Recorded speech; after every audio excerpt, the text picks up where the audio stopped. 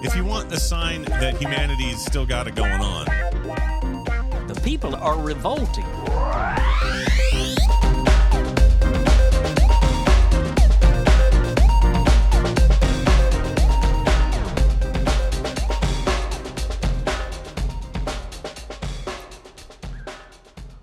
Welcome to People Are Revolting, a daily dose of disobedience.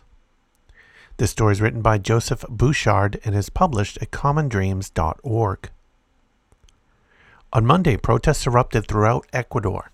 The demonstrations, coordinated by the CONE, or Consideration of Indigenous Nationalities of Ecuador, accompanied by student groups and labor unions, resisted a planned hike in fuel prices. The CONE is represented by the environmentalist Indigenous Pachakutik Party in the National Assembly in Quito, the second most powerful party on the left. The group also put forward 10 demands to the center-right government of President Guillermo Lasso.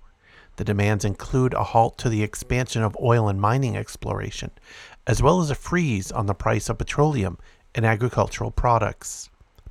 Protests were first concentrated in the historical downtown of Quito, disrupting businesses, infrastructure, and tourism. I was personally in the area when the protests occurred, forcing me to escape the police's use of tear gas to disperse the crowd. In the coastal countryside and in the Amazon, protests also have targeted oil and mining towns, as well as agricultural centers, allegedly leading to the deaths of 2 mine workers and 1 protester in the southern highlands. Some cities have been paralyzed as protesters have blocked major highways. The Lasso government has implemented swift measures, instructing the use of tear gas against protesters, while also conducting a series of broad arrests and targeted raids. The leader of the CONE, Leonidas Iza, was arrested and put on trial for sabotage, though he was promptly released as a result of public pressure. Local independent journalists have also been arrested and targeted by the police and military. These clashes are not new. They have come periodically since 1997 and have been most potent against conservative or neoliberal governments proposing price and tax increases to reduce Ecuador's national debt. Between 1997 and 2005, the protests deposed 3 presidents in Ecuador, showcasing the strength of left-wing activism in Ecuador. The protests in the late 1990s and early 2000s also helped usher in 3 consecutive mandates by President Rafael Correa, who championed policies of the populist left and was part of the Pink Tide movement in South America.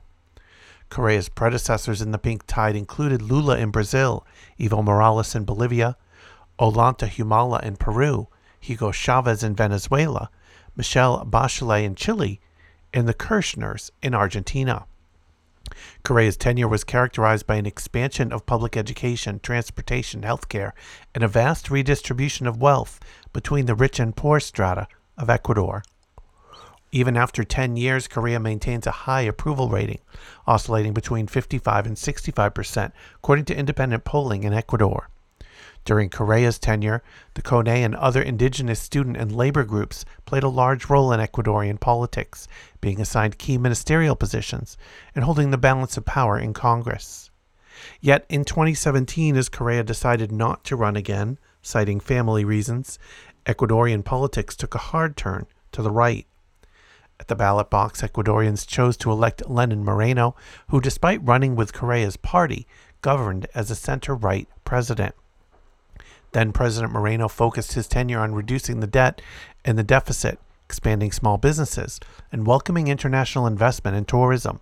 These priorities came to the detriment of the quality of public services, which sharply decreased as a result of austerity measures. Such austerity measures, including price hikes for fuel and other essential goods and services, led to mass protests in 2019, where left-wing activists once again took to the streets, hoping to reverse the measures and depose Moreno. The protests were highly violent, leading to the deaths of between 8 and 23 protesters at the hands of state security forces. Moreno, due to public pressure, canceled the planned price hikes and decided not to run for re-election in 2021. Since then, Moreno's successor, Guillermo Lasso, has continued many of the austerity measures put in place by his successor. A price increase on fuel has once again been put forward, leading to the ongoing protests.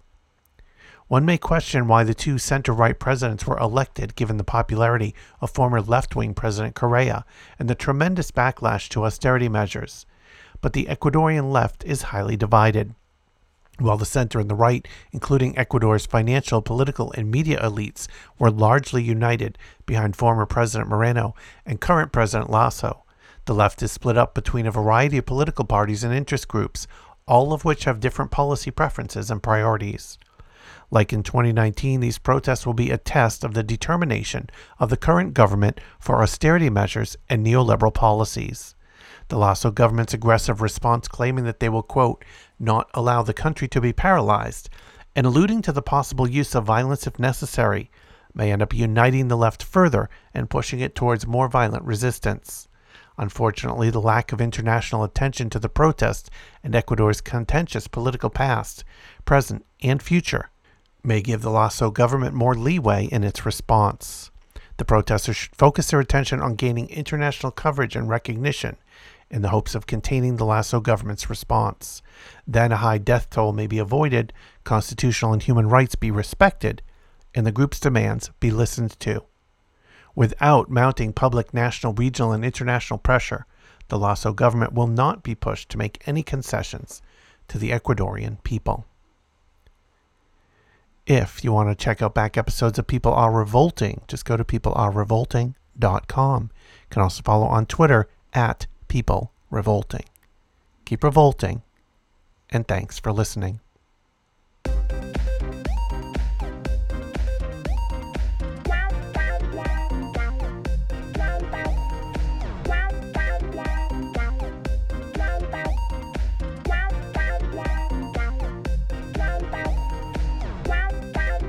If you want a sign that humanity's still got it going on, The people are revolting.